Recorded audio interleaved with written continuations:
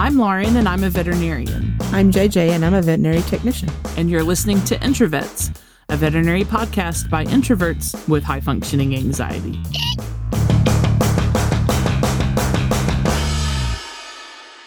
Welcome, everybody, to Introvets Podcast. Hello. Today, we have a case for you. Ooh. And I do just want to apologize ahead of time that I am getting over a cold. In fact, this is like my first day back working after being down for the count for like a few solid days. So you're going to potentially notice some changes in my voice, and I maybe sound congested, but it was either this or no episode, so deal with it. Okay. How do you really feel? Now, as always, when we present a case, we do so anonymously. That means that we are not going to give away anything as far as like the names or places. We're going to withhold the real name of the patient. We're not going to say the name of the veterinarian, et cetera, to protect the innocence of the dog in this case. Mm. Now, also, small details of the case that did not affect the outcome might also be changed to help protect the identity of the patient. Because we love the patient. That's right. People, yeah, maybe. Yeah, also, I mean, I like people too, most of the time. But the dog for sure. Mm. Okay, JJ. Yes. Take it away with the case. Okay. Callie. Callie is an 8-year-old female spayed German Shepherd. She's presenting to a regular veterinarian for a sick appointment due to vomiting and not acting right. She's ADR. The owner came home from work to find her pacing and drooling by the back door, and the owner led her outside and saw her vomit a few times from the kitchen window. And when she didn't immediately come back inside, the owner went out to the yard to check on her. It was hard to see the vomit in the grass, so the owner doesn't know if she vomited up any objects. She has been known to shred toys, but hasn't really eaten anything recently that the owner knows of. And the owner called and brought her in because she won't settle down and keeps dry heaving. Uh-huh. Yikes. Okay. Sounds a little suspicious. Mm-hmm. Okay, JJ. So what was seen on physical exam? So she was panting, her abdomen was tense on palpation, and she was mildly distended in the abdomen. Tachycardia is noted. Mucous membranes are pale pink and tacky, and she's occasionally retching without vomiting. Also salivating a lot, aka hypersalivation. Okay, well, let's talk about some potential differentials based on this information. I mean, there's one glaring. Okay, what is it? Bloat. Yeah, so this dog is likely experiencing bloat or GDV, gastric dilatation and volvulus. But, we can't say that necessarily 100% just based on physical exam alone. So maybe let's add some other differentials. Okay, so some other type of like GI issue, foreign object, Pancreatitis. Yeah. Maybe some other type of GI obstruction for some other reason. Maybe she's got like a mass. I mean, it is kind of an older-ish, 8-year-old German Shepherd. Okay. Mm-hmm. Maybe it's not a GDV, but some other type of torsion, splenic or mesenteric torsion, something like that. Possible toxicity. Yeah, I mean, I think anytime you have a patient that's hypersalivated and kind of seeming anxious, that needs to be on our list as well. But the most alarming of these differentials would be something like a bloat. Yep, that's an emergency. Yeah. So what happened next? They took her to radiology. Okay. And what did the x-rays show? Right lateral abdominal radiograph showed a classic double bubble sign. GDV confirmed. Okay. So this is going to be a GDV. Smells like it, walks like a duck. That's right. All the things. So tell us about GDV, Dr. Crowder. Okay, well, GDV stands for gastric dilatation and volvulus. Gastric dilatation is distension of the stomach, and volvulus is the rotation of the stomach along its long axis. Your stomach is a balloon animal. Yes, that's exactly right, yes. Mm-hmm. Oh, now when the stomach enlarges and rotates, pressure in the stomach goes up. It disrupts blood flow and circulatory shock or systemic inflammatory response syndrome, or both, then occur. Yikes. Yep. So what makes this happen? Well, we don't really think that there's a single cause. It's probably multifactorial, but we have definitely identified some risk factors. So this list of risk factors that I'm about to read are the risk factors that are pretty consistent across the research. Genetics. Okay, so having a first-degree relative with a history of GDV increases your risk significantly. But it's likely polygenic, meaning there's probably not one single mutation that causes this. It's probably lots of different factors, but genetics does play a strong role. And we'll see that when we talk a little bit about some of the breed predispositions here in a little bit. If you have a high thoracic depth to width ratio, so a very deep-chested dog, one of those dogs that you roll over for dorsal recumbency and it's like a mountain peak sticking up there, okay? Mm-hmm. Dogs that are middle-aged to older age, more common in that age range. The presence of ileus or some type of trauma, so if the GI tract is already pissed off and kind of in a state of stasis for some reason, or any other sort of traumatic event. If the patient has gastric motility disorders, so inside the stomach things do not move appropriately for some reason. They have a history of vomiting recently. Eating one really super huge meal. Yeah. Stress. Mm-hmm. And the thing that I typically see this with is going to be boarding. Okay. I mean, I can't even tell you. I've worked before at facilities that had large boarding areas, and being the on-call doctor, like how many damn bloats did I see across that, almost 15 years of working at those facilities as the vet? Yes. Like, what the crap? It is humongously imperative to train your kennel staff to recognize bloat. Yeah. Because it will save a dog's life. It saved my dog's life. Mm-hmm. Yeah, I want to talk about snuffy hair in a little while for sure. Yeah.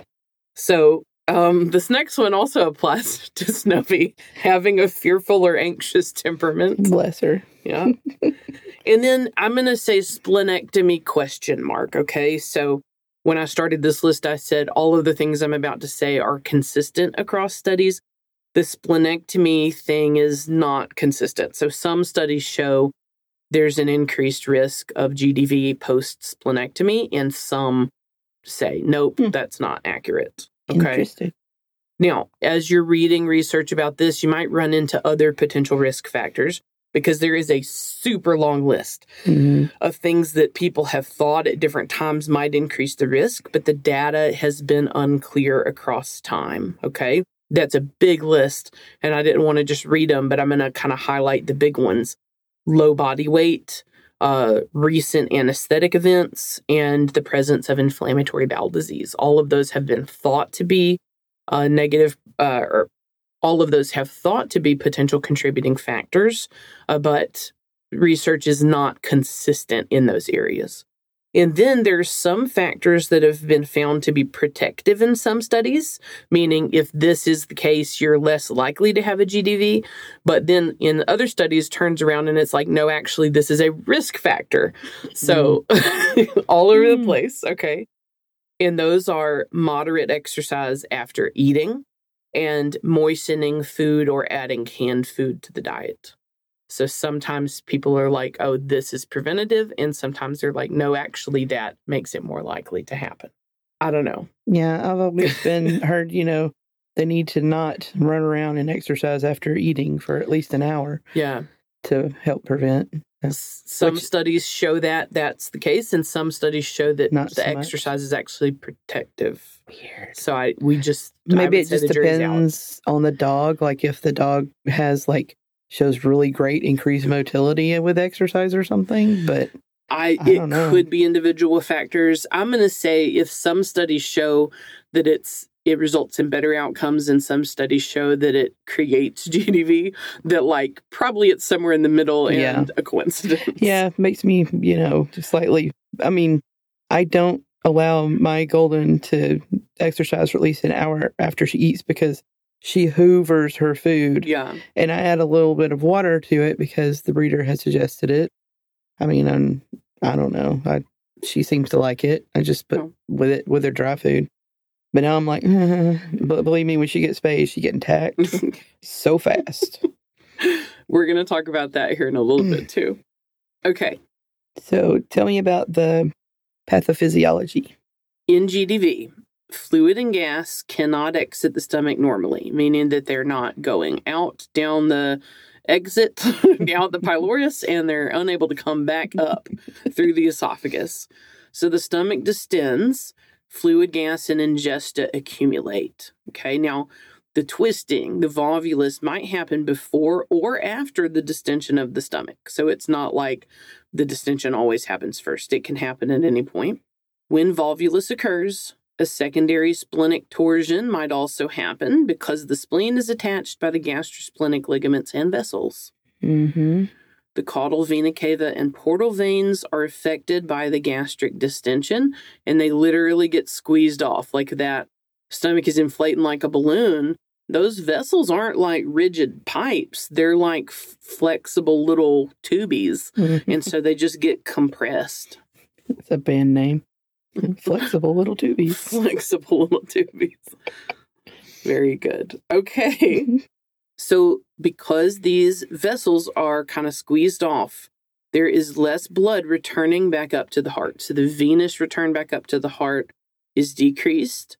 And as a result, we get hypovolemic shock, hypotension, like low blood pressure, and then venous stasis. We've got the blood kind of sitting in the venous system instead of going to the heart and going back into circulation like it should.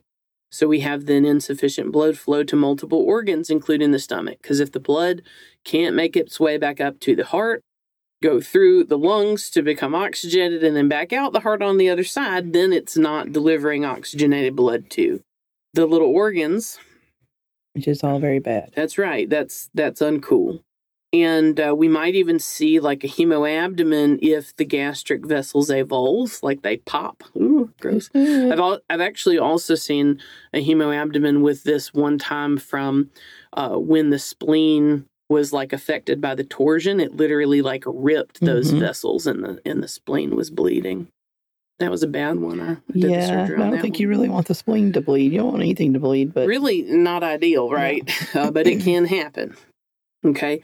And if we get a hemoabdomen, then obviously the shock and decreased perfusion to the organs is worse because you got blood leaking into the belly instead of going where it's supposed to go. And because the heart muscle itself is not getting sufficient oxygen, cardiac output further decreases. We might also see cardiac arrhythmias as a result. And the patient might start having trouble breathing. We might see dyspnea. That's because it's physically difficult to move that diaphragm because that large stomach is in the way. And there's also less room for the lungs to expand. This obviously makes the hypoxia worse. So we have like a triple threat to tissue perfusion. Septic shock can also occur if stomach perforation occurs, or if the gastric mucosal barrier has been disrupted and bacteria then translocates across it and gets into the little bloodstream. There's just no winning. This is a bad syndrome. Like GDV sucks. Yeah, it super sucks. You better get it in time. Yeah. So JJ. Yep. What sorts of things would you expect to see on a physical examination of a dog that is presenting with GDV? You shall see restlessness, distended abdomen, retching without production or dry heaving, hypersalivation, trouble breathing or dyspnea, collapse, painful intense abdomen, splenomegaly. Am I saying that? Yeah, big spleen. Tachycardia, tachypnea, poor pulse quality, pale mucous membranes, increased capillary refill time, and sometimes sudden death will occur. All bad. Yeah, sometimes you just come home and the patient is just dead. What sorts of test results would support a diagnosis of a GDV? Well, there are a number of things that you can consider running. I mean, imaging is really going to be the big thing that tells you the yes, no. But here's some things that you might find. So on a complete blood count, you might see hemoconcentration or a stress leukogram, and maybe even leukopenia, so low white blood cells if the patient is in septic shock. And then thrombocytopenia or low platelets if the pet is starting to go into DIC, disseminated intravascular coagulation. On a biochemistry profile, you might see azotemia, low albumin, elevated bilirubin, elevated lipase, increased liver enzymes like ALT or ALP, low potassium, and signs of metabolic acidosis. If you were to check PLI, you might find that that's elevated. And then lactate. Lactate is, in my experience, not run a whole bunch in like general private small animal practice, but on the ER side, we run a lactate quite often. Mm-hmm. So you're going to see potentially elevated lactate in these guys, and this can serve as a prognostic indicator. Now, we don't know how much a single elevation is correlated with prognosis. Okay, we do know that if the lactate is over 6 millimoles per liter, that's not great. It's associated with gastric necrosis. But that doesn't necessarily mean that you check a patient in, it's GDV, you run a lactate and it's 8, that you should just euthanize them, right? Because we have studies that show that those patients can survive. Mm-hmm. So here's what the research says. There's one study that shows that a lactate of less than 6 at presentation is associated with like a 99% chance of survival, okay? So if you check that lactate and it's less than 6, okay, that's pretty good. Pretty excited about that. And that was compared to a survival rate of 58% when the lactate was over 6 at presentation. So it seems to have some bearing, but a lactate over 6 doesn't mean automatic death sentence. Now, measuring the response of lactate to IV fluid administration might be a much better way to predict outcome. So in dogs who initially present with a high lactate, like we're talking like greater than 9, it was pretty high, who received IV fluids and their lactate reduced by 4 or more points, if you will, they had a 90% survival rate. So it might be that it's not just a single high elevation that's the most important thing, but the response of that elevation to appropriate treatment that allows us to judge the prognosis. Mm-hmm. So other tests. Well, if you're running coagulation profile, it's going to be abnormal if they're in DIC. Mm-hmm. Hypotension is very common, so you're likely to see low blood pressure. Radiographs are probably the mainstay of diagnosis for GDV. And that classic view that you want to have is that right lateral abdomen.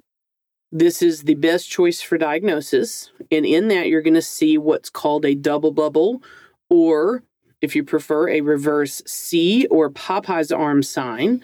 And that's caused by air in the pylorus and the fundus.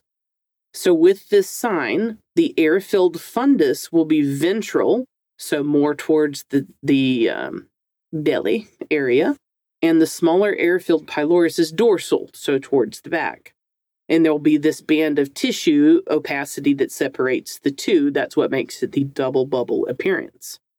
You might also see a big spleen, decreased serosal detail, and maybe a pneumoperitoneum, meaning gas in the belly, if the stomach has ruptured. And if you were to take x-rays of the chest, you might see a small vena cava, esophageal dilation, microcardia, so a small heart, and then potentially signs of aspiration pneumonia. Mm-hmm.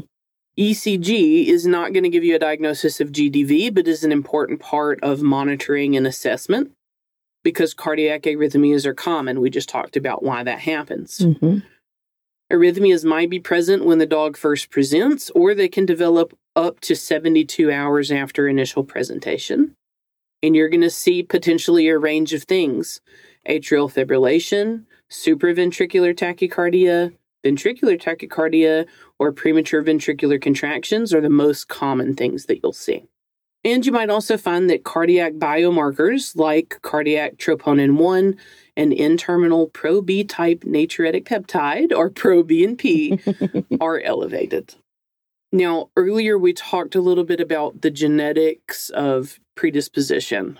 Genetic influence, unfortunately, is pretty significant in the development of GDV. What types of breeds experience this most commonly?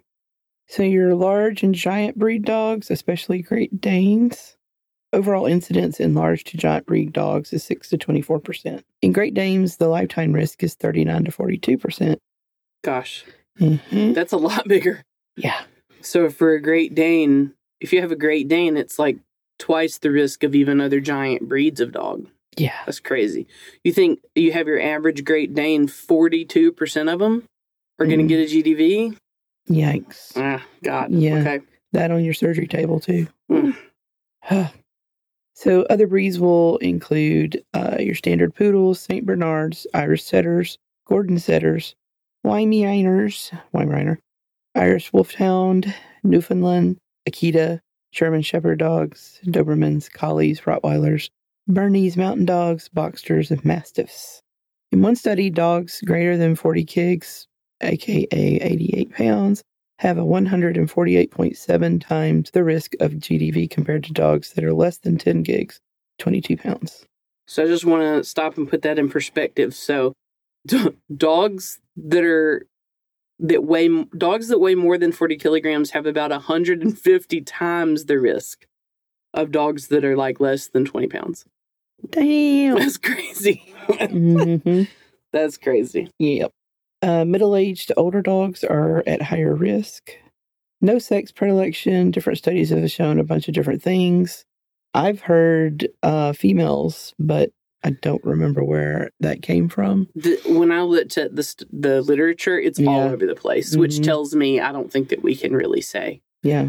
And then with all that said, I'm going to say that bloat GDV can occur in any type of dog. Yeah. So in my career, I've seen it one time in a West Highland White Terrier, and I've seen it one time in a pit bull. And we're not talking about a big pit bull. This was like one of those little bitty ones that's like 20 pounds. Yeah, I've seen it in a Shih Tzu. In a Shih Tzu. Isn't that crazy? It was weird because it took a minute. We're like, wait a minute, what? But yeah, radiographs will tell you. So talk to me about treatment. The first thing is going to be stabilizing the patient. And if you look at your textbooks, essentially it's going to say, if you suspect GDV, start stabilizing the patient before you even take it to radiology. Okay? And I think that makes sense in various circumstances, depending on your setup. I can tell you that when I work ER, our policy is that any big dog with GI signs, they literally get put on a gurney, rolled back into the treatment area where radiology is like right there. They like take a tour through radiology and then come straight back. So it's not like a protracted x-ray process. It's literally like admission, boop, and now we're on the triage table. Okay, so I also think that's reasonable too. Okay. So stabilizing the patient, that's going to be gastric decompression and fluid therapy ASAP. Stick a hose down there. Well, let's talk about it for a second. All right, fluid therapy. Number one, in a perfect world, you'd place 2 IV catheters. They need that much fluid. Just go ahead and put you the 2 IVs in. Jugular or cephalic is going to be preferred. We want to avoid placing IV catheters in the saphenous veins because venous return from the caudal half of the body is compromised in these patients. Shock doses of crystalloid fluids. You start, with about a quarter of a shock dose and then reassess as you go, are going to be indicated. You might need to consider colloids or even hypertonic saline depending on how shitty the patient looks. Get out your emergency medicine textbook. Do not use this podcast to form all of your treatment for an emergency case. Like, get your textbooks out. What you're going to aim for here is normalizing the parameters, okay? Heart rate, blood pressure, and perfusion. We're trying to get those more towards normal. In my reading, I saw someone make a statement that was like, I don't necessarily talk about stabilizing GDV patients. I talk about optimizing them for surgery because there's not really such a thing as a stable patient who has GDV.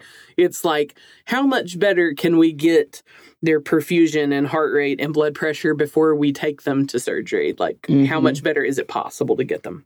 Okay, gastric decompression.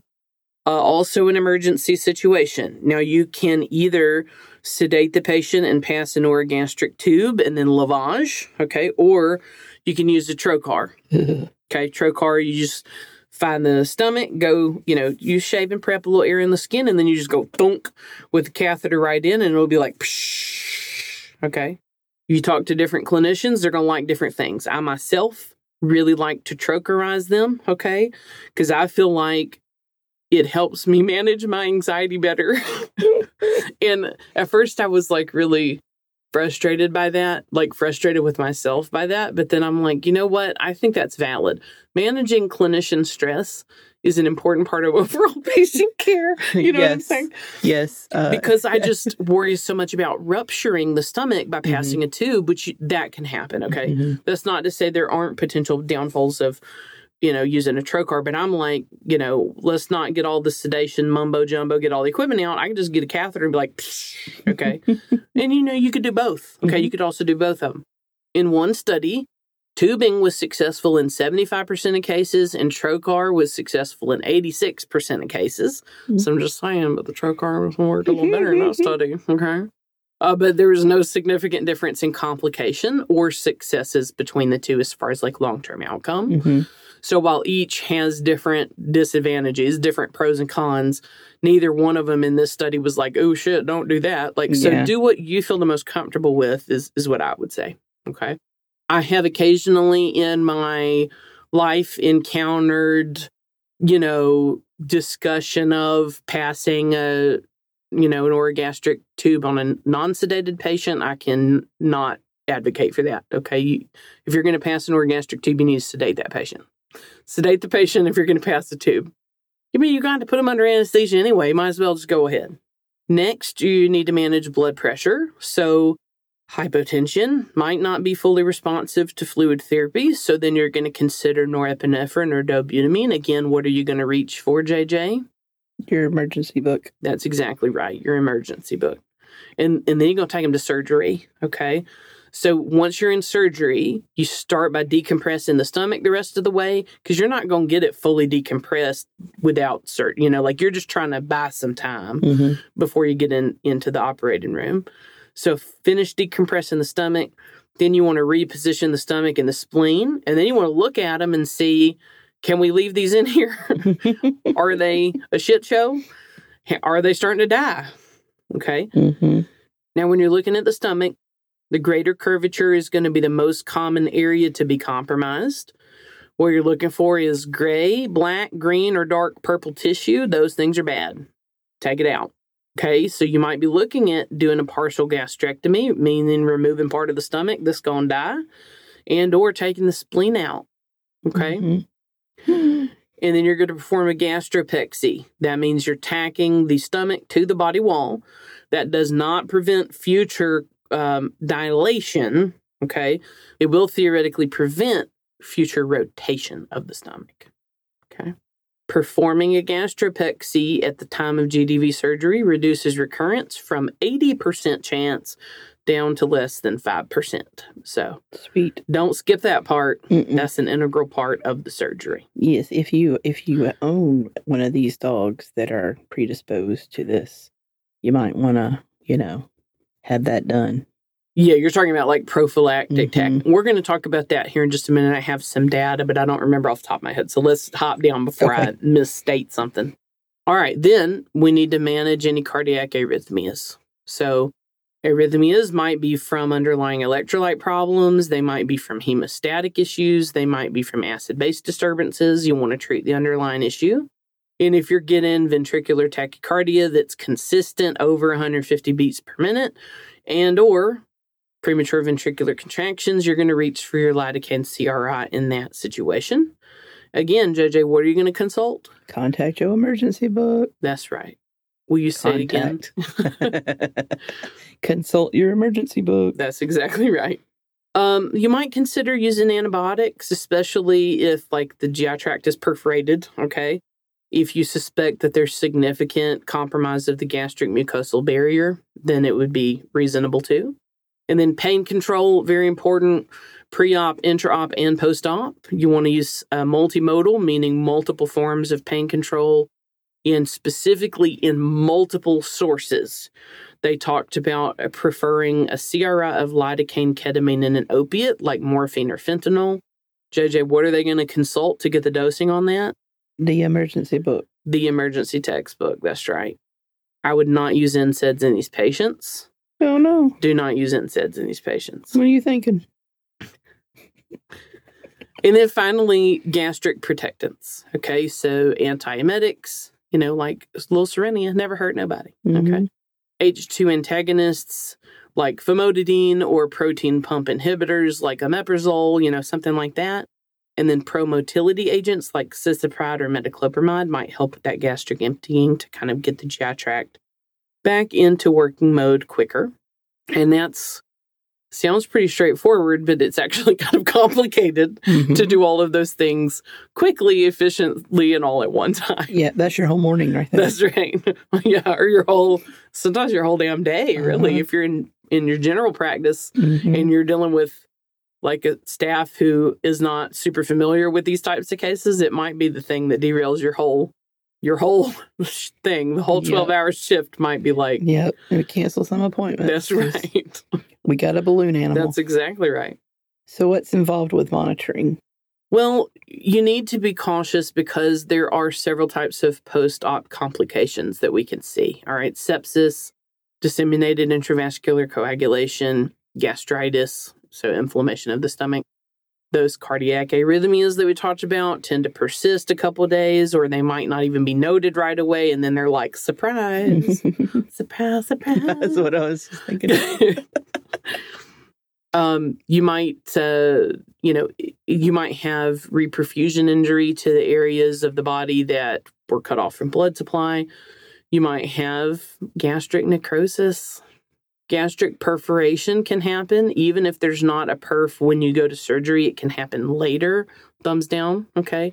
And then sudden blood loss, like all of a sudden now. Maybe the spleen looked okay, but now that motherfucker's bleeding in there. So you need to watch for all these things. Gastric perforation has been reported up to 5 days after surgery, which sounds super unfair. So you need to watch there.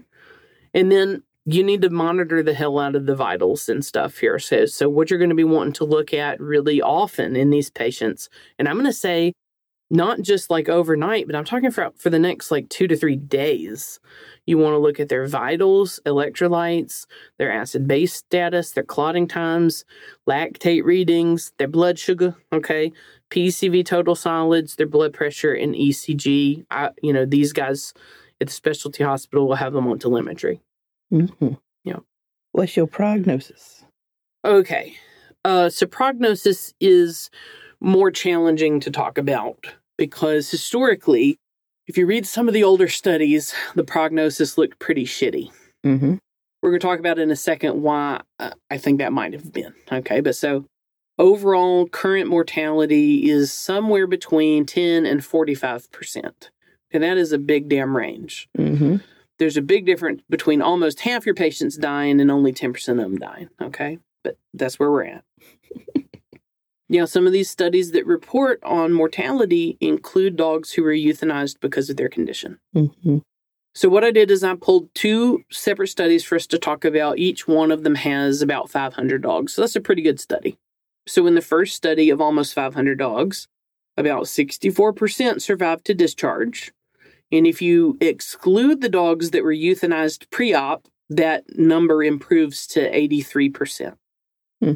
In that second study of almost 500 dogs, again, this is a separate study, it just happened to have a similar number of dogs, 79.3% of patients who had surgery survived to discharge. Okay. So with those 2 recent studies in good controlled situations and significant numbers of dogs in each study, it looks like if you take the dog to surgery, if the owners can afford to take the dog to surgery, they might have more like an 80% chance of survival, okay? But to the best of my ability to tell, those studies are like at the referral level, okay? We're not talking about 500 dogs who had the surgery in a general practice in rural Alabama. We'll pick on our own state, okay? These were like at a referral institution. Yeah. And so then that brings me to one of the reasons that I kind of wonder, if the statistics on GDV recovery and prognosis have maybe been skewed in the past because for a long time, the availability of like a referral level type of care was low. And as the care options have increased, it does make me wonder if more and more of these are being performed at a referral level with higher level of care and therefore more likely to survive. I cannot point to research to substantiate that. That is my probably biased opinion, but I mean, I'm just saying. Yeah. What I've observed is that in my time working closely with specialists, I no longer think of GDV as a 50-50 thing, and I definitely did when I was mostly exposed to dogs who were operated in general private practice. So that's what I will say about that. Negative prognostic indicators, all right, if you've got gastric necrosis, if a gastric resection had to be performed, if a splenectomy had to be performed, if the lactate levels are elevated and they do not respond to fluid therapy, if hyperthermia or hypothermia are present at the time of presentation, or if they have any type of cardiac arrhythmia, all of those are associated with a worse chance of survival. Let's talk about prevention. You can, at the time of if you have one of these type of dogs, if you got a female at the time of spay, go ahead and do that. Gastropexy. Yeah, prophylactic gastropexy. Mm-hmm. And I would say at the time of neuter, too. Yeah, you know what I mean? Go ahead. This is one thing, I'm going to be honest with you. Chris, I always say, like, when I was in vet school, as if that was recent. Now it's not been recent at all, right? I just been out for 15 years. It's been kind of a minute. But I don't remember this being emphasized when I was in vet school, like at all. It was not really even on my radar of things to even consider. And when I worked, my first jobs, like on like the unlicensed assistant side, and then even when I transitioned into my early career as a vet, we saw lots of pretty big dogs, for spays and stuff over the years, and it's not really something that we significantly talked about, Yeah. And it wasn't really until I started working with one colleague in particular who I think had some personal experiences and was like, I'm tacking every damn dog over 50 pounds, like any damn thing that might be more than 50 pounds, like it's getting a damn prophylactic, I'm going to offer it. And so I thought that was really interesting, that I felt like, we really did not talk about that in vet school that I can remember, like, at all. Yeah, it wasn't something that I remember that was, pushed or recommended in places where I've worked up until, like, the last maybe 2 places I've worked at. Definitely in maybe like the last decade or so. Yeah, exactly. And so, JJ, I said that I had some statistics for you, and then they're not in here. I'm sorry. Maybe I was remembering that before. It might be challenging for us to know how effective prophylactic gastropexy is because, it doesn't prevent them from necessarily getting the distension part. Again, it prevents the volvulus part. So I don't know that we can know, like, how effective is this. But because the torsion part of the GDV is one of the more damaging type of parts, I think that it's probably pretty beneficial. Now, if you have a dog that's been tacked and they're still bloating, it doesn't mean that they can't TORS. It's just that it's less likely, but you still have to then manage the distension and everything. So you're still talking about the first part of what we talked about, the IV fluids, the monitoring the blood pressure, the getting them decompressed. Yeah. They might still have to go to surgery to get fully decompressed. Like, it does not eliminate the need for surgery, but we think, or the thought is that it makes it more easy for them to recover. And I apologize that I don't have any data on that. But I will look for some and present it in future episodes if I'm able to find anything definitive. Maybe if there was a study about, like, surgical outcomes from dogs that had been previously pexied versus ones that hadn't. I did not encounter that when I was looking for this episode. Yeah. Don't breed dogs who have GDV or whose first-degree relatives have had GDV. Yeah. So, because there is a significant genetic component to this, one of the main ways of prevention is just to not breed the dog lines in which we see it. Don't do it. So, JJ. Yep. What happened in our case? So immediately after confirmation of GDV on radiographs, they took the patient to the treatment area where IV access was obtained and the stomach was trocherized with an 18-gauge IV catheter. Boluses of IV crystalloids were administered to address hypotension, and opiate pain control was administered. CBC and biochemistry profiles were unremarkable. Lactate was 5. Okay. Not too shabby. Terrible. Okay. No. Fast ultrasound of abdomen showed no evidence of free fluid, so bonus. Okay. Patient was prepped for surgical intervention, and afternoon appointments were canceled for the veterinarian on duty. Yeah, that sounds Wipe right. that board clean. That sounds about right. Bye. Pain was managed with opiate, lidocaine, ketamine, CRI, along with balanced anesthesia administered, including inhaled anesthetics, delivered via endotracheal tube. In surgery, the stomach was further decompressed and repositioned as needed. Yeah. The stomach appeared viable. Yay. Oh, good, yeah. However, significant discoloration was noted on the spleen, and splenectomy was performed due to concerns over viability. Fair. Okay. They also pexied the hell out of that dog. Good. Did the gastropexy. That's good. The abdomen was lavaged and closed. All right. What happened after surgery? So following recovery, she was transferred to the local emergency clinic where overnight care was possible. Yeah. Okay, well, that's good. Mm-hmm. This is always like a pro-con situation here. You know, like here we have a patient presenting to a general hospital who, you know, needs an urgent procedure, so they like canceled the afternoon to accommodate it. But then the question is, who's going to care for the dog? Because like surgery isn't like poof, right off into the sunset. Yeah. You need substantial monitoring. So transfer to ER. I mean, I think that's very reasonable. Mm-hmm. Especially after spending like most of my formative years as a vet, like there wasn't a place right up the road where you could just send a dog to have CDV surgery during the day. Like it was you, like you're doing the surgery. Whether you've done one or not, it's you because there isn't anyone else. And then after hours, you just have to take them to the local ER, or if there isn't one, stay up all night with them. You know, that's just the way that it was. So I think this is very reasonable.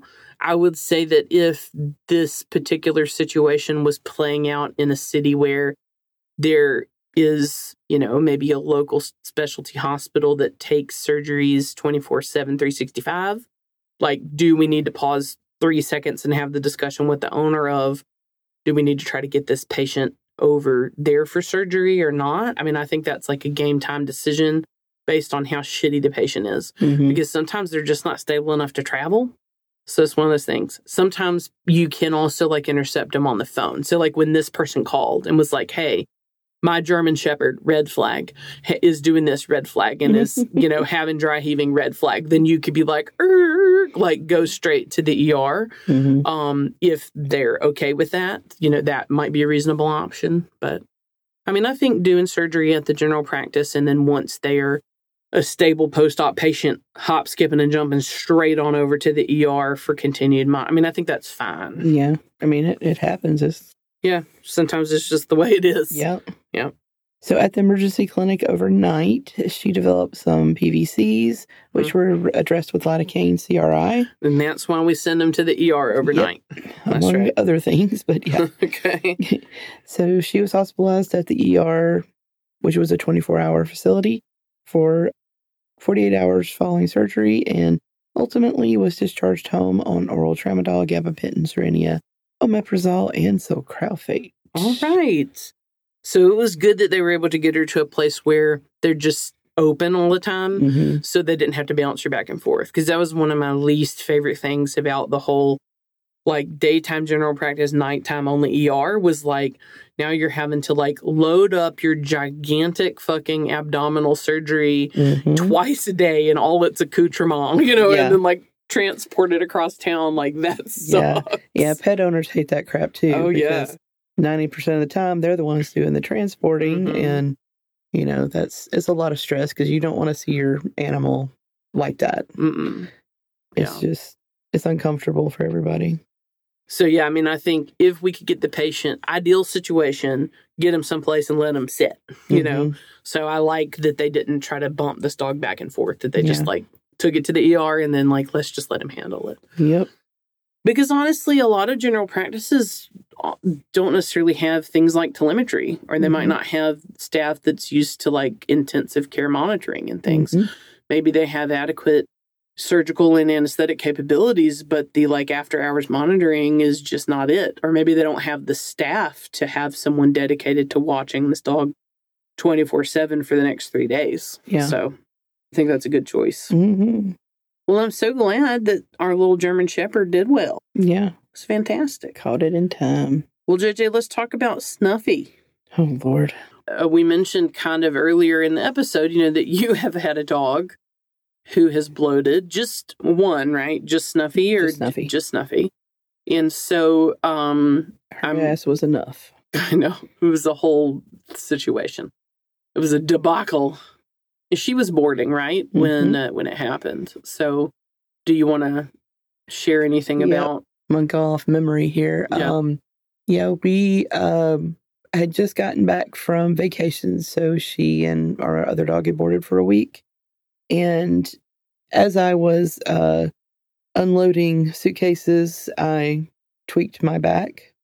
So I was actually supposed to work that day and just get the dogs after I worked. But I was walking like a 90-year-old grandma, and that's not really option for teching. Mm-hmm. So I tacked on a day of being off, and I was actually at the parking lot at the doctor's office and got a call that Snuffy was bloating, and they were taking her, as long as I was cool with it, they were taking her to surgery right then.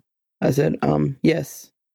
Luckily, one of our kennel attendants, he's also an accredited assistant, Mr. James, shout out, my hero.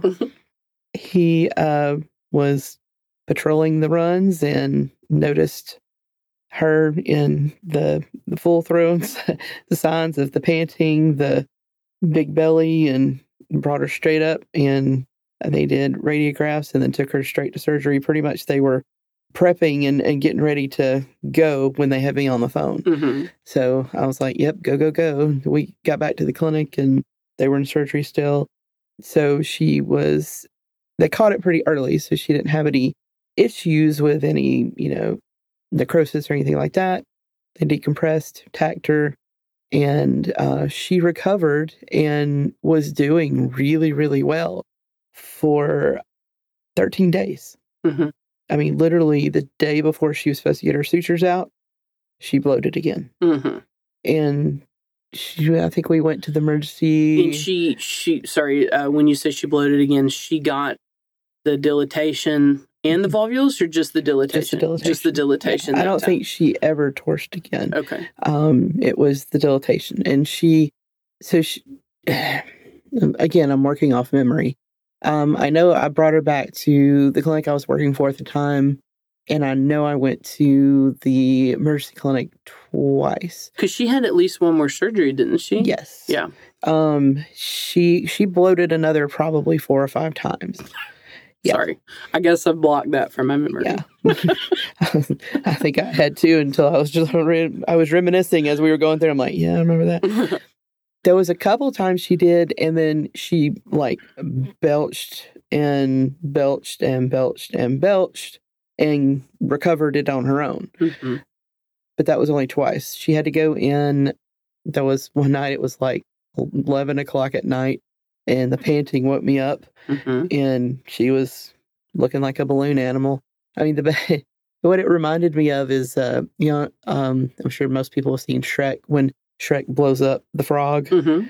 and makes a balloon out of it, and that just made me think of her. So she was our own little balloon animal. She got decompressed. She ended up having a second surgery. They adjusted her tack because it was, I think they said it was maybe a little bit displaced.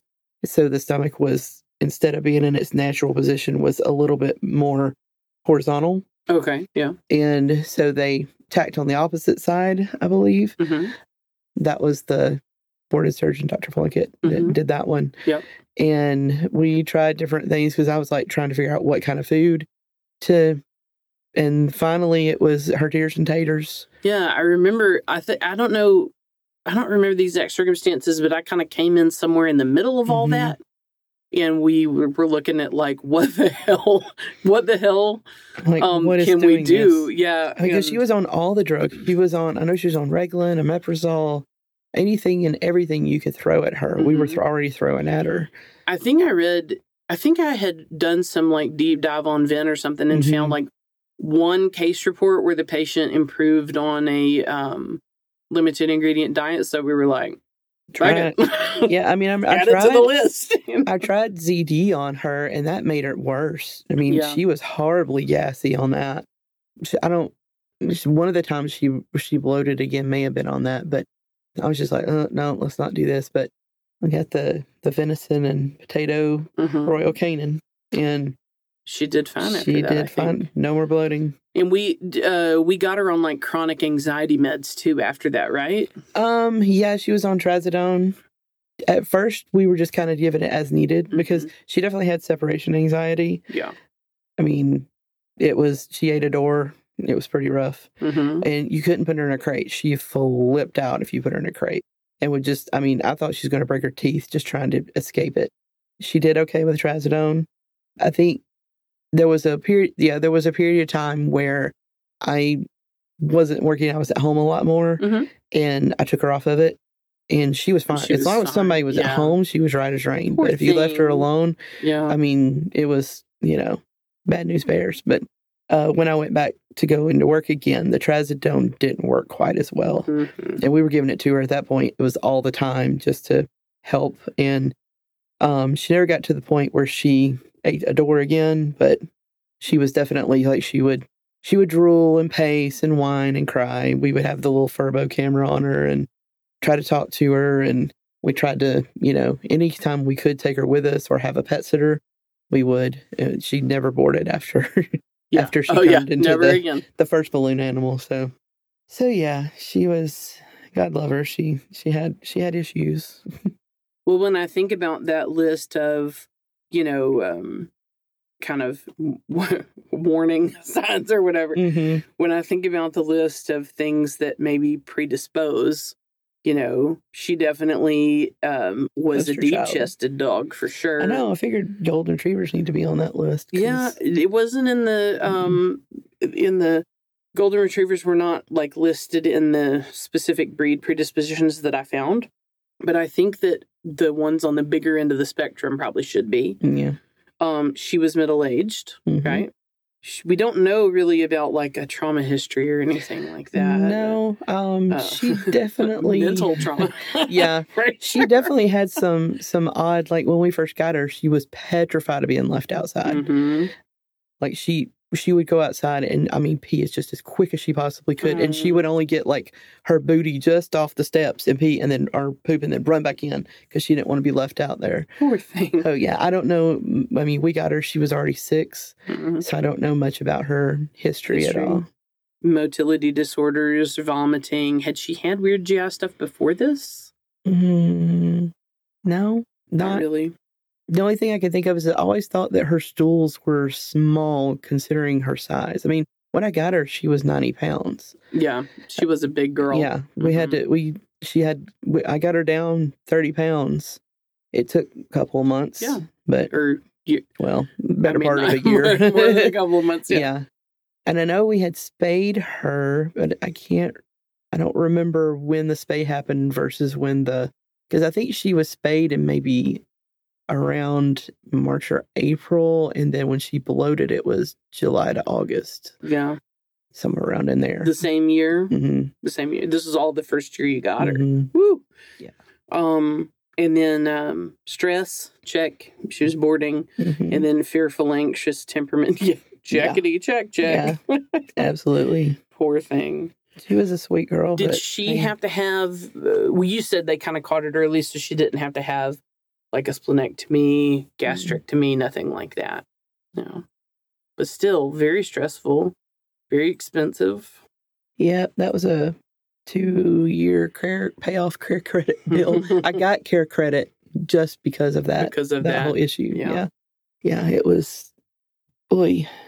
Yeah.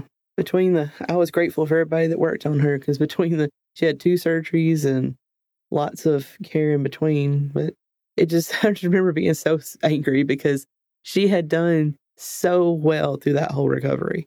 Literally 13 days through, no problems. Didn't bother incision. Her incision healed beautifully. Everything was just tracking along beautifully. And then, bam, not beautiful no more. Balloon animal. Balloon animal.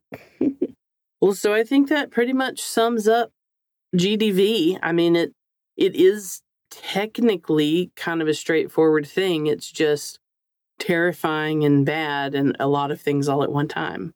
And expensive. Double bubble, toil and trouble. Double toil and trouble. Oh, boy. Well, so I will post, the sources in the show notes and on social media as always. If you have stories, questions, cases, or anything else you'd like for us to read, please send it to introvetspodcast@gmail.com. And you can find us on social media. We're on Facebook, Instagram, and TikTok, and it's at Introvets. And don't forget to rate, review, and subscribe to the podcast. It really does help. Sure do. And we'll see you next time. Bye. Bye-bye.